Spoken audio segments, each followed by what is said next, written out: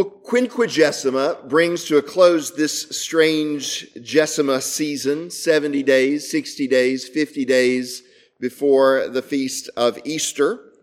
And this season has been devoted to preparing us for our Lenten devotion. It is a time for us to think deeply about who we are, who God is, and who Jesus reveals God to be in his crucifixion and his resurrection.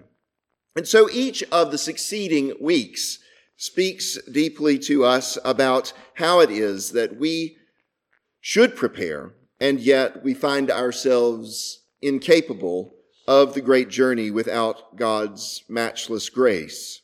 So in Septuagesima, the first of the preparatory Sundays, we heard Jesus tell the parable about the workers who went into the fields all day long, and they all received the same, though some only worked 1 hour. That same Sunday, we heard Paul's exhortation to the Corinthians that they should, like him, run the race that was set before them, subduing the body, pressing it down so that it would not fail in the race. Last week, we heard Jesus tell the parable of the sower and the seeds, inviting us to consider how it is that Israel had been brought back from that long and terrible exile, only to be sown back into the land. Yet Jesus asks the question, who will have faith when the Son of Man comes?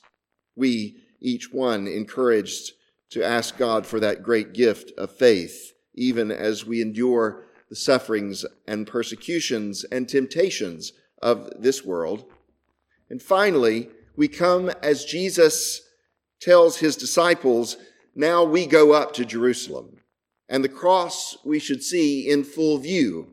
And this is our theme for Quinquagesima, that by God's grace, pouring his love into our hearts, we are able to see God's love fully on display as Jesus hangs upon the cross for the sins of the world. Jesus, you see, is on the way to die in Jerusalem, and yet his disciples are not prepared, and they cannot hear the message that he tells them. He tells the disciples that he would be arrested, tortured, killed, and on the third day he would rise again from the dead. And even though this was the third time that Jesus had delivered this same message to them, they could not understand. But this blind man, this beggar, standing along the side of the road in Jericho, that moment where Jesus turns and heads back up the hill to Jerusalem, blind Bartimaeus can indeed see. He sees with the eyes of faith. He sees Jesus for who he truly is and calls upon him by his rightful title, Son of David, the long-expected King of Israel, successor, promised son of David. And in that great declaration, Bartimaeus, in his faith, is transformed.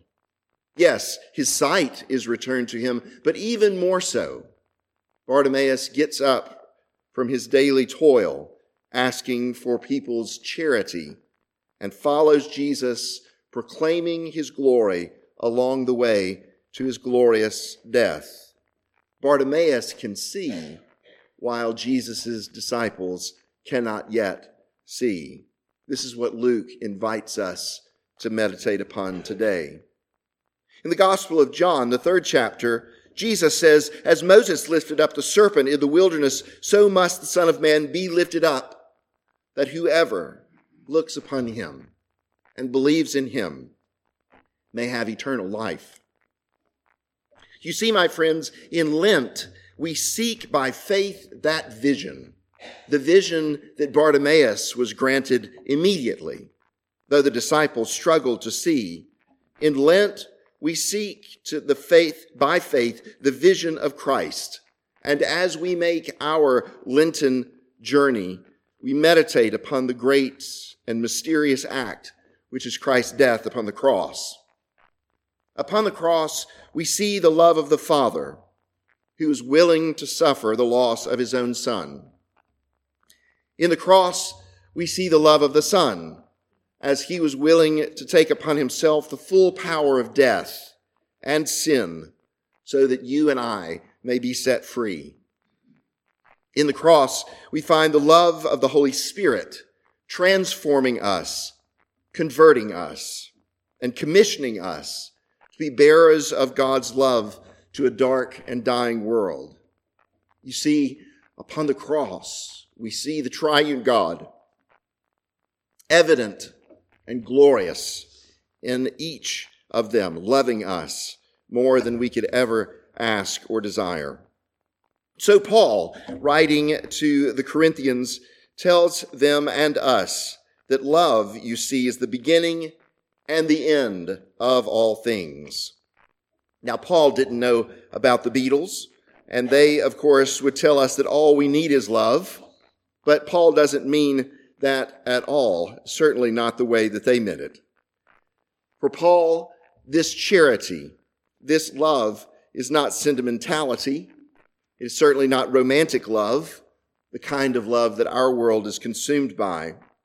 Nor is this love the kind of love that we think of when we use the word charity to describe the act of caring for the poor and the needy.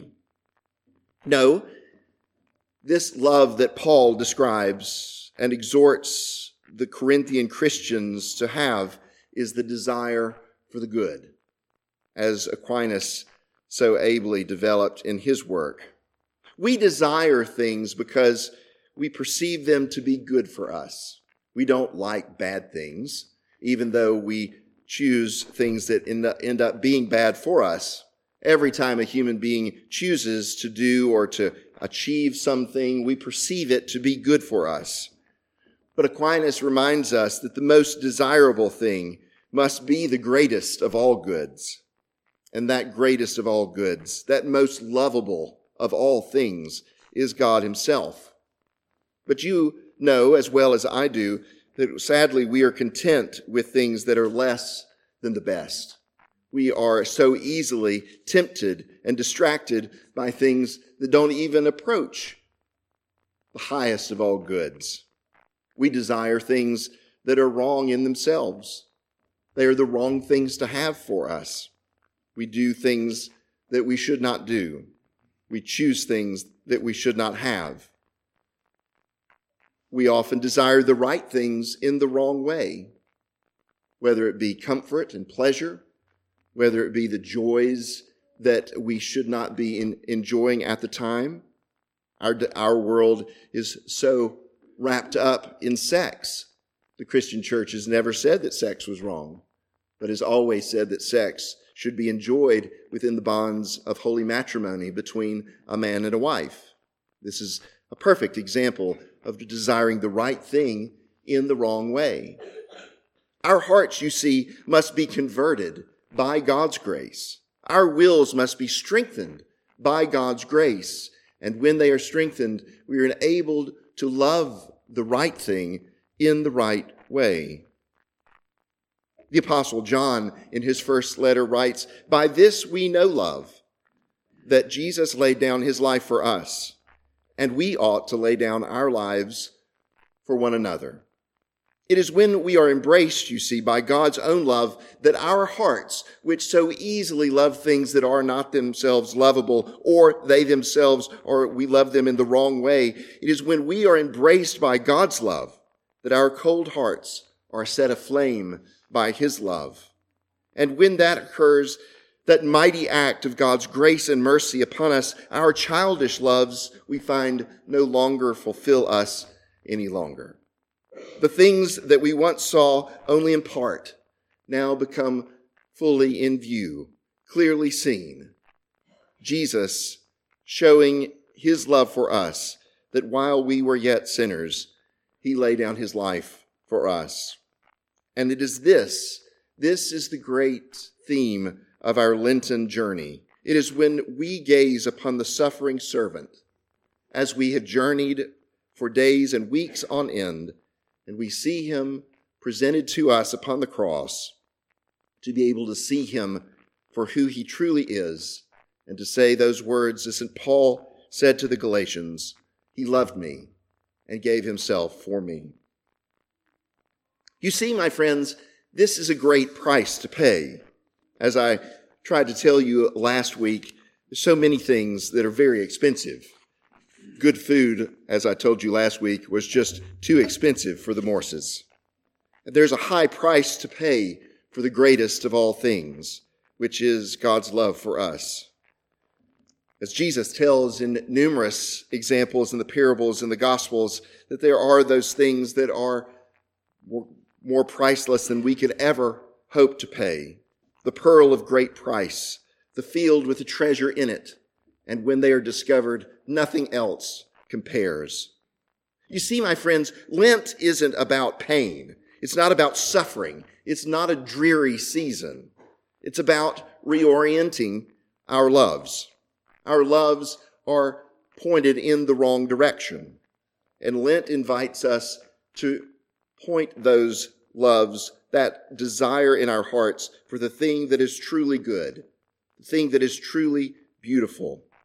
The spiritual discipline of the season of Lent, fasting and prayer, and of giving of alms and of doing good things for others.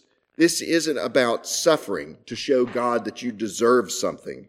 No, that would be entirely wrong. But we follow Paul's example as he told us about that in the epistle earlier in the Quinquagesima season, that subduing his earthly desires makes it so that the pure desire of God himself is clearly in view. We do these kinds of things, these spiritual disciplines. We do these for things that we want all the time. We do our homework so that we can have good grades. You'd rather be watching your favorite TikTok, but instead, you do your homework. We go to the trainer at 6 o'clock in the morning at the gym because instead of clinging to the warm comforter there and pulling the pillow over your head, you know that you need some exercise because that's good for you. You desire this thing that is better than staying in bed that extra hour and hitting the snooze button. We count calories. We deprive ourselves of comforts all the time so that we can achieve a greater good. So Lent should come to us naturally, and yet it still seems strange every year that we come back to it. Why are we unwilling to do the same for an eternal reward? A crown that shall never pass away. But in the season of Lent, we are invited to anticipate that great and glorious moment when we enter into the very presence of God for eternity. And in the season of Lent, we are given the opportunity to cultivate that desire, that love for God's presence, to see him as Bartimaeus saw him with the heart of faith that saved him, as Jesus said to him, "Your faith has made you well." And so the season of Lent, yes, is for our good. It invites us to put away all of those things that so easily entangle us and offer to us that great vision of Christ's love upon the cross. John Keble, that great poet and preacher of the 1800s in England, in his sermon for Ash Wednesday said these words, "Let no man therefore be afraid of having his eyes opened to his own true condition. Rather, let us all come to our Lord in earnest prayer to him that he would enlighten our eyes, that we sleep not the sleep of death. Let us ask of him with all our hearts to give us so far a right understanding of ourselves that none of our serious faults may remain. This Lent, unconfessed and unrepented of, that no part of God's holy will may continue to be slighted or disobeyed by us." So let us follow that great teaching of Keble, of St. Paul, that we run the race that is set before us, that we may look and see with the blind man Bartimaeus the great glory of God's love presented to us upon the cross. Amen.